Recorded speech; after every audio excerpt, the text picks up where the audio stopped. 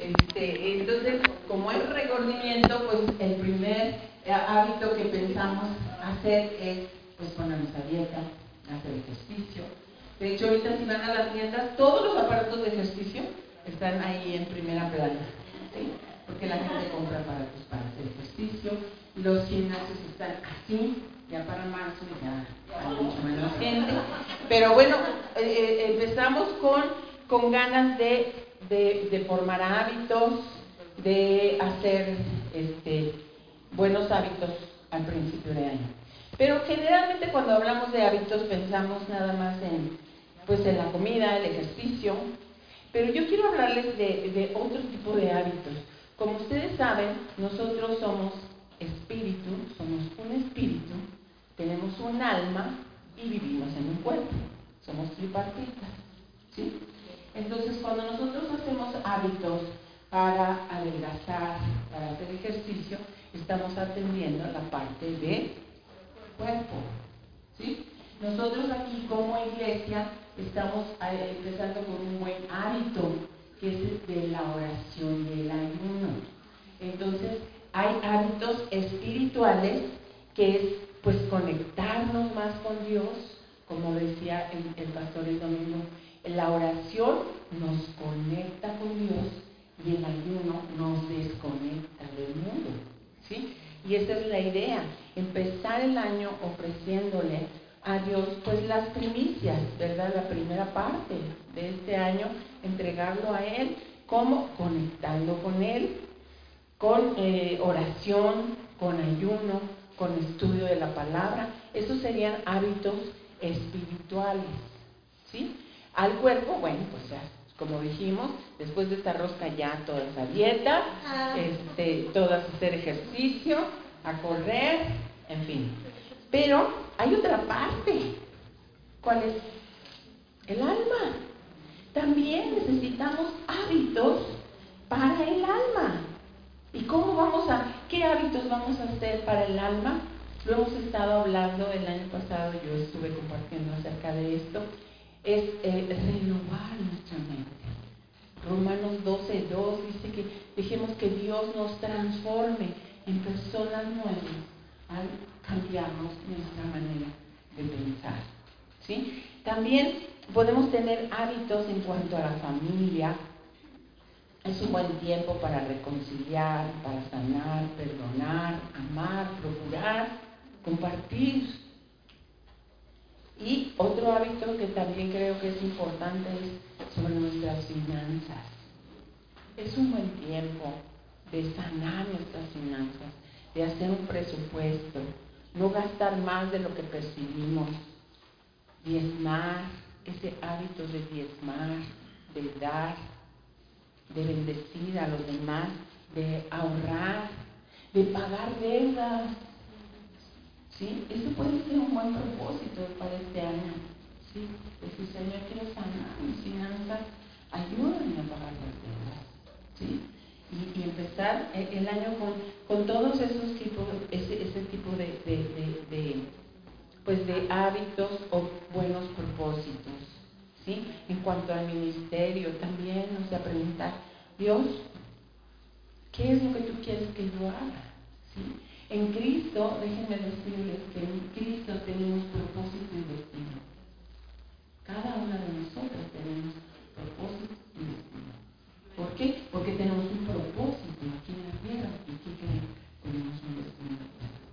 Entonces somos mujeres de propósito y destino. ¿Sí? Entonces, eso puede ser un buen hábito, ahorita, un buen propósito. Decir, Señor, realmente, ¿qué quieres tú que yo haga? O sea, yo estoy aquí y tengo un propósito, pero a lo mejor no he descubierto ese propósito para el que yo estoy aquí. Y si no lo has descubierto, pues ahora en el tiempo de oración, en estos 21 días de oración y ayuno, que esa sea una pregunta que tú le hagas al Señor. Señor, ¿qué quieres que yo haga? ¿Para qué estoy aquí? ¿Sí? ¿Cómo puedo utilizar los dones, los talentos que tú me has dado? ¿Sí? Y pues que nos propongamos una vida de propósito, de impacto, de influencia, una vida vida significativa en este año. Es un buen propósito, ¿no creen? ¿Cómo ven? ¿Sí? Entonces vimos que podemos tener diferentes propósitos este año, pero algo en lo que yo quiero seguir compartiendo con ustedes, y ese es mi propósito de este año, en aprender cómo tener buenos propósitos o buenos hábitos en cuanto a nuestra alma. ¿Sí? Y bueno, ¿qué es el alma? El alma está compuesta por tres partes, que es la mente, las emociones y la voluntad. Sí, el alma, en la mente es donde procesamos la información. Y otra parte de la mente es la conciencia, es algo más profundo, que le llamamos también el corazón. Y luego están las emociones. La emoción es como la vibración del pensamiento. Las emociones son el reflejo de la mente. ¿Sí? Entonces, esto es algo que quisiera yo que nos detuviéramos. O sea, si tú piensas bien, vas a actuar feliz, contenta. Si tú estás teniendo pensamientos de bien, tu actuar va a ser en paz, contenta, alegre. Pero si tus pensamientos no son de paz, tus emociones empiezan a entrar en un desequilibrio. Y ahí es donde vamos a estar hablando acerca de la ansiedad. Ansiedad viene del latín anxietas, que significa angustia, significa aflicción. ¿Sí? Entonces, si yo tengo pensamientos negativos, mis emociones van a ser ¿cómo? Negativas. ¿Sí? Si yo pienso bien, voy a actuar bien, voy a estar contenta, voy a estar feliz, porque me levanto y empiezo a pensar todas las cosas. En lugar de pensar lo que no tengo, voy a empezar a dar gracias a Dios por todo lo que tengo. Ya me levanté, estoy sana. Hay gente que no se levanta. Estoy sana, ¿sí? Estoy completa. Tengo una familia, tengo una casa, tengo esto, tengo un trabajo, tengo un propósito, tengo un destino eterno. Empiezo a pensar y a dar gracias a Dios. ¿Y qué crees? Mi actitud es de estar contenta. Y luego te dicen, ay, qué contenta estás, ¿qué te pasa? Nada, ¿Por qué? Porque nuestra mente, nuestras emociones son el reflejo de nuestros pensamientos. ¿Sí? Pero si tú te levantas pensando, empiezas a pensar y luego te dicen, estás enojada. Así soy. ¿No? Entonces, las emociones son el reflejo de nuestros pensamientos. Entonces vimos que el alma consta de la mente, las emociones, pero hay una parte súper importante. ¿Saben qué es? La voluntad. La voluntad involucra el libre albedrío. Es tu voluntad en la que tú decides. Y si tu voluntad está conectada con la voluntad de Dios, ¿qué crees? Siempre vas a decidir bien. En tu voluntad está el disciplinarte. ¿Sí? En tu voluntad está decir, híjole, esa rosca está riquísima, pero no la voy a comer porque no me hace bien. ¿Qué fue eso? Tu voluntad decidiendo. O también decir, híjole, está riquísima la rosca, hoy es el último día de pan, me voy a comer un pedazo. ¿Qué fue? Tu voluntad también, ¿cierto o no? ¿Sí? Y nosotros tenemos la capacidad, porque Dios nos ha dado ese libre albedrío de decidir si lo hacemos o no lo hacemos. ¿Y sabes qué? Tú tienes la capacidad de decidir qué piensas. Si piensas bien o piensas mal. Entonces, si analizamos esto, o sea, en nuestra voluntad está el decidir, no me voy a preocupar, no voy a estar ansiosa. ¿Sí? Hemos estado hablando acerca de un versículo, si me lo puedes poner, Juan 8:32. Jesús dijo, conocerán la verdad y la verdad los hará libres. La verdadera libertad está en conocer la verdad.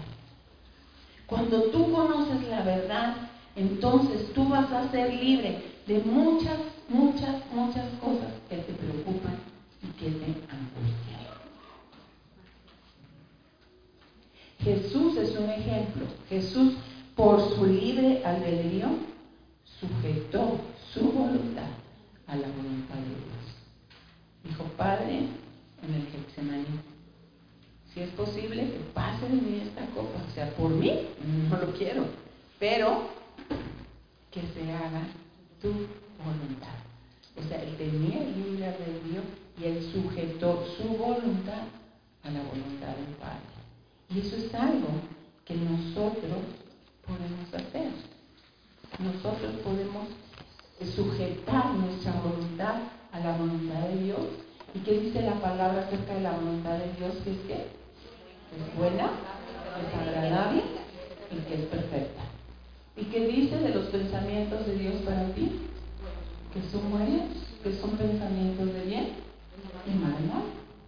¿Sí?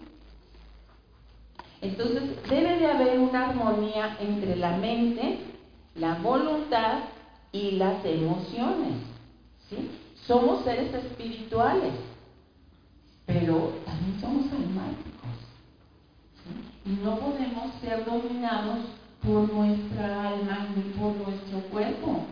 Tenemos que ser dominados por el espíritu, porque somos seres espirituales que hemos nacido de nuevo.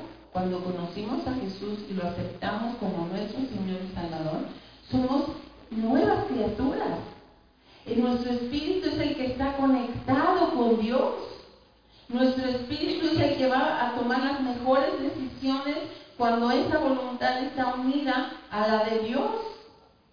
No podemos dejar que nuestra alma tome el control, porque entonces vamos a ser gente muy volubles, ¿sí? Emocionales. Hoy está cantando de alegría y al día siguiente está llorando de tristeza, y un día grita y otro día canta, y qué feo es eso, ¿o no? Pues a veces. Pero hasta ahí podemos tener nosotros el control, porque hemos visto que Dios nos ha dado un dominio propio. Nosotros podemos controlar lo que pensamos, y al controlar lo que pensamos, nuestras emociones van a ser diferentes. ¿Están de acuerdo? ¿Sí? Y es bueno, las emociones son buenas.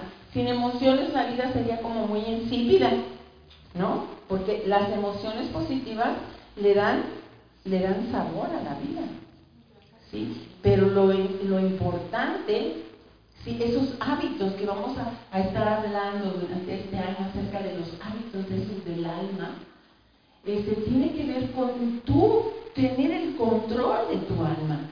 No que tu alma tome el control, ¿sí? Sino tú tomar el control. ¿Y qué crees? Dios es la fuente verdadera de todas las emociones sanas. Vamos a ver unas escrituras, Salmos 4:7. Fíjense lo que dice. Dice, me has dado más alegría que los que tienen cosechas abundantes de grano y de vino nuevo. Pues está diciendo Dios, tú me has dado alegría, aún que no tenga tanto como te lo tienen otros. Pero ¿sabes qué? Dios te da la alegría. Dios es la fuente de las emociones sanas. Salmo 21:6.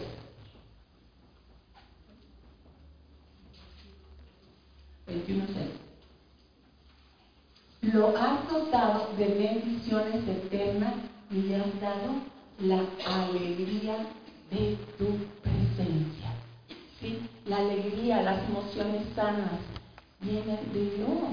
Dios es la fuente de esas emociones sanas. Pero ¿qué creen? Y hay que tener mucho cuidado. El diablo ya saben que es un imitador. Y él procura imitar esas emociones de Dios. Por eso a veces él vende como amor lo que no es amor. A veces vende libertad con algo que no es libertad. ¿Sí? ¿Cuántas veces hemos oído a la gente decir, yo soy libre de hacer lo que quiera, yo soy libre de mi cuerpo, yo soy libre de tomar, drogarme, de hacer lo que yo quiera, yo soy libre? ¿Eres libre? Cuando haces eso te estás esclavizando. Ahí no hay libertad. Por eso el diablo es un imitador.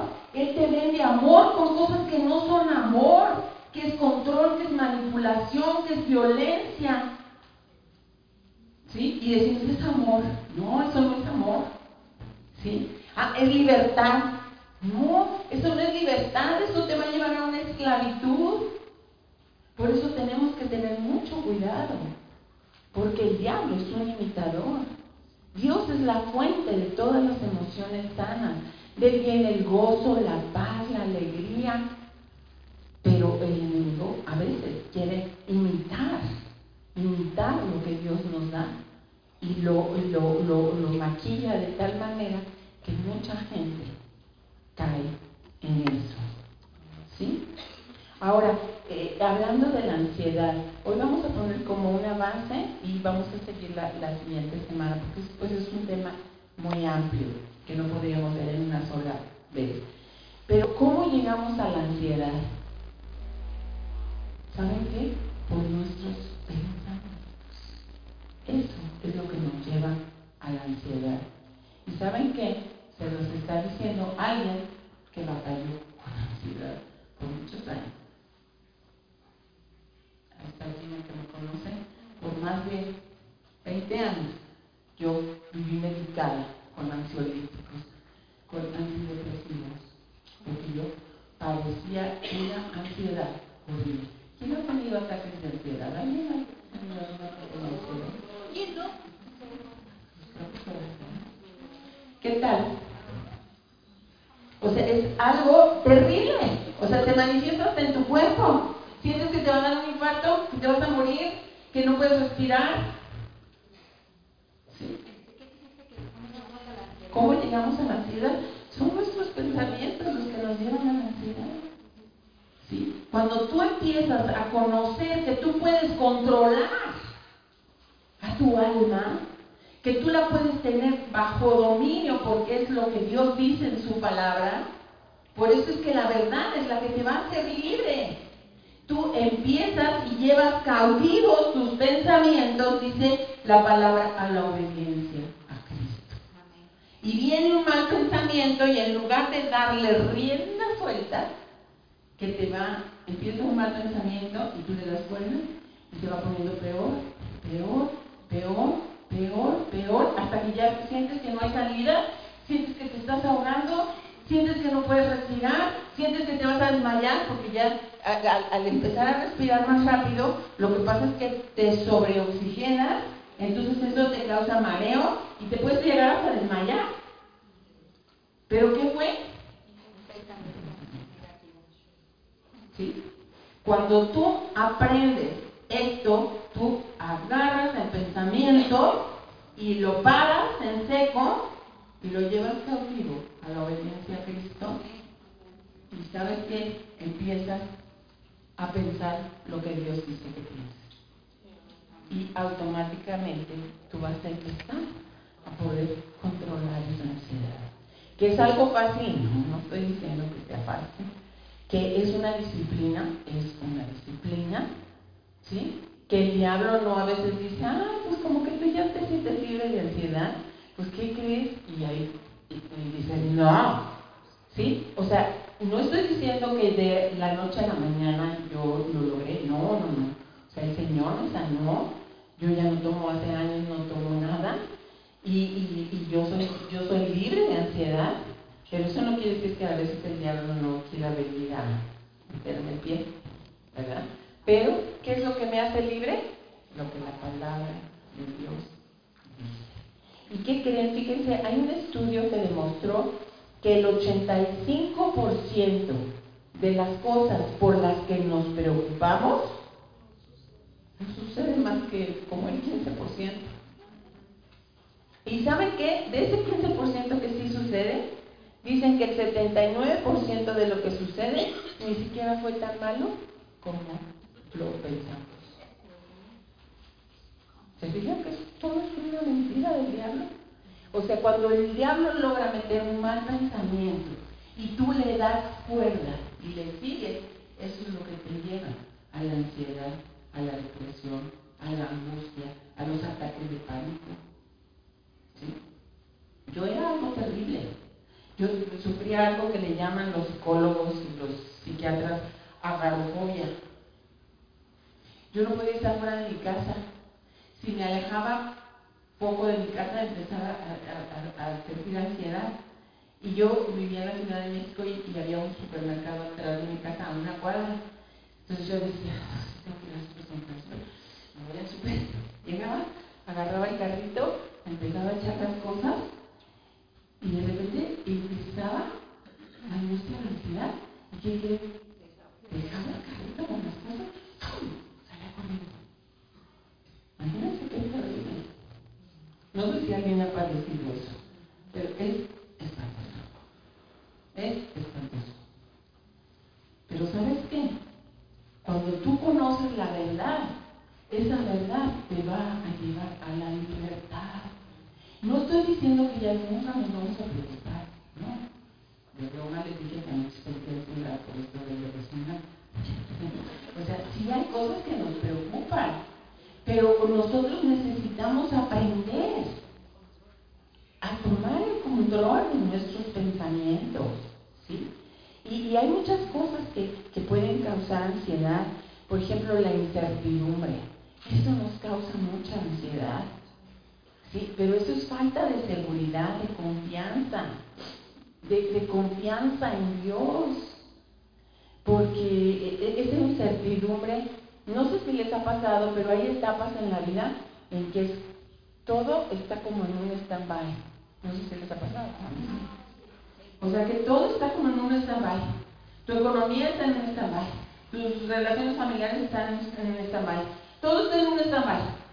Hay una incertidumbre. No sabes qué va a pasar. Pero si tú le das rienda a tus malos pensamientos, vas a empezar. ¿Y si no pasa esto? ¿Y si no tengo dinero? ¿Y si no tengo dinero? Pues no voy a comer. ¿Y si no tengo dinero? Me van a cortar la luz. ¿Y si no tengo luz? ¿Cómo me llevo una cosa a otra? Y es un ¿y sí? ¿Y sí? ¿Y sí? ¿Y sí? ¿Y sí? ¿Y sí? Y esa cadena de ¿y sí? Te lleva a la angustia, a la depresión. El afán, esa es otra causa de ansiedad. ¿Y saben qué? Eso viene por falta de tanto la incertidumbre como el afán. ¿Saben por qué es? Por falta de confianza en Dios.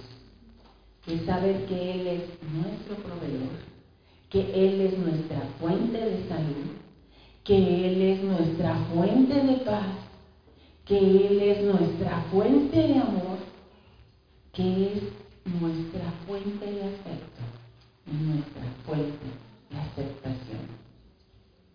También las cargas de la vida son cosas que nos causan angustia.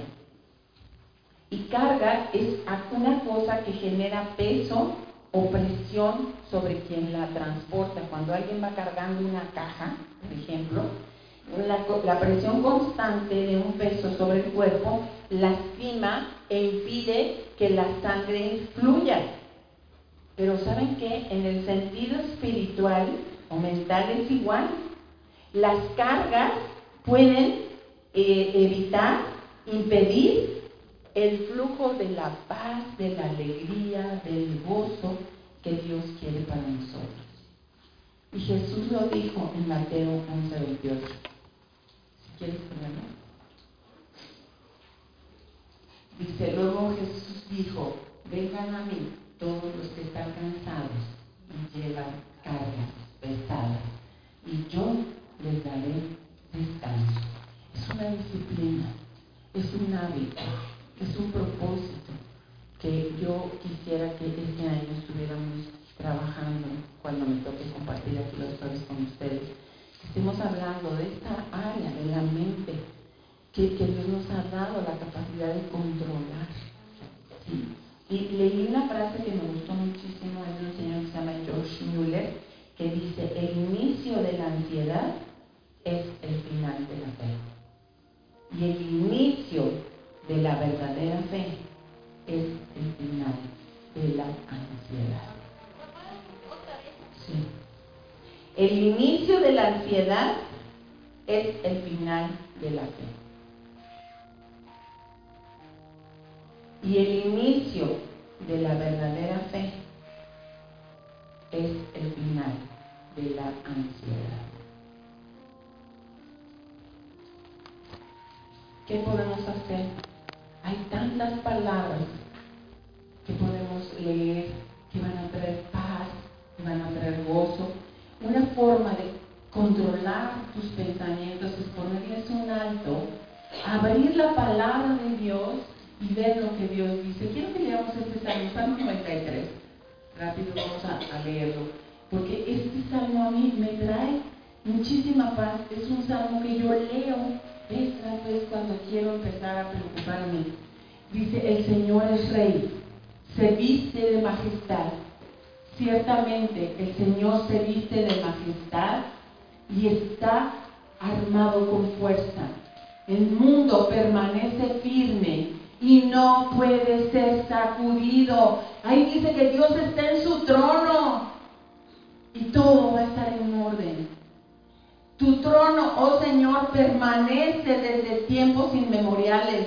Tú mismo existes desde el pasado eterno. Las aguas crecieron, oh Señor, los diluvios han rugido como truenos. Las inundaciones elevaron sus impetuosas olas, pero más poderoso que el estruendo de los mares enfurecidos, más potente que las rompientes olas en la orilla. El Señor, quien está en lo alto, es más poderoso que esto. Tus leyes soberanas no pueden ser modificadas. Tu reino, oh Señor, es santo por siempre y para siempre. Este salmo es maravilloso. Si quieres empezar a preocuparte, dile un alto a tu preocupación y empieza a leer lo que Dios dice. Puede haber olas, puede rugir, puede temblar, pero el Señor está sentado en su trono y Él tiene el control. Y sabes que tú eres su hija. Y Dios tiene un propósito para ti. Y tiene un destino para ti. Y cuando tú te aferras a su palabra, la ansiedad se va. Que es una disciplina. No estoy diciendo que sea fácil ni que ya sales de aquí y ya no vas a entrar. Pero es algo que tienes que estar trabajando. Es una disciplina. No por decir, voy a hacer ejercicio y pagar la mensualidad del gimnasio y ir un día y agarrar unas pesas, ya al día siguiente voy a estar fuerte y voy a tener un cuerpazo. ¿Eso pasa?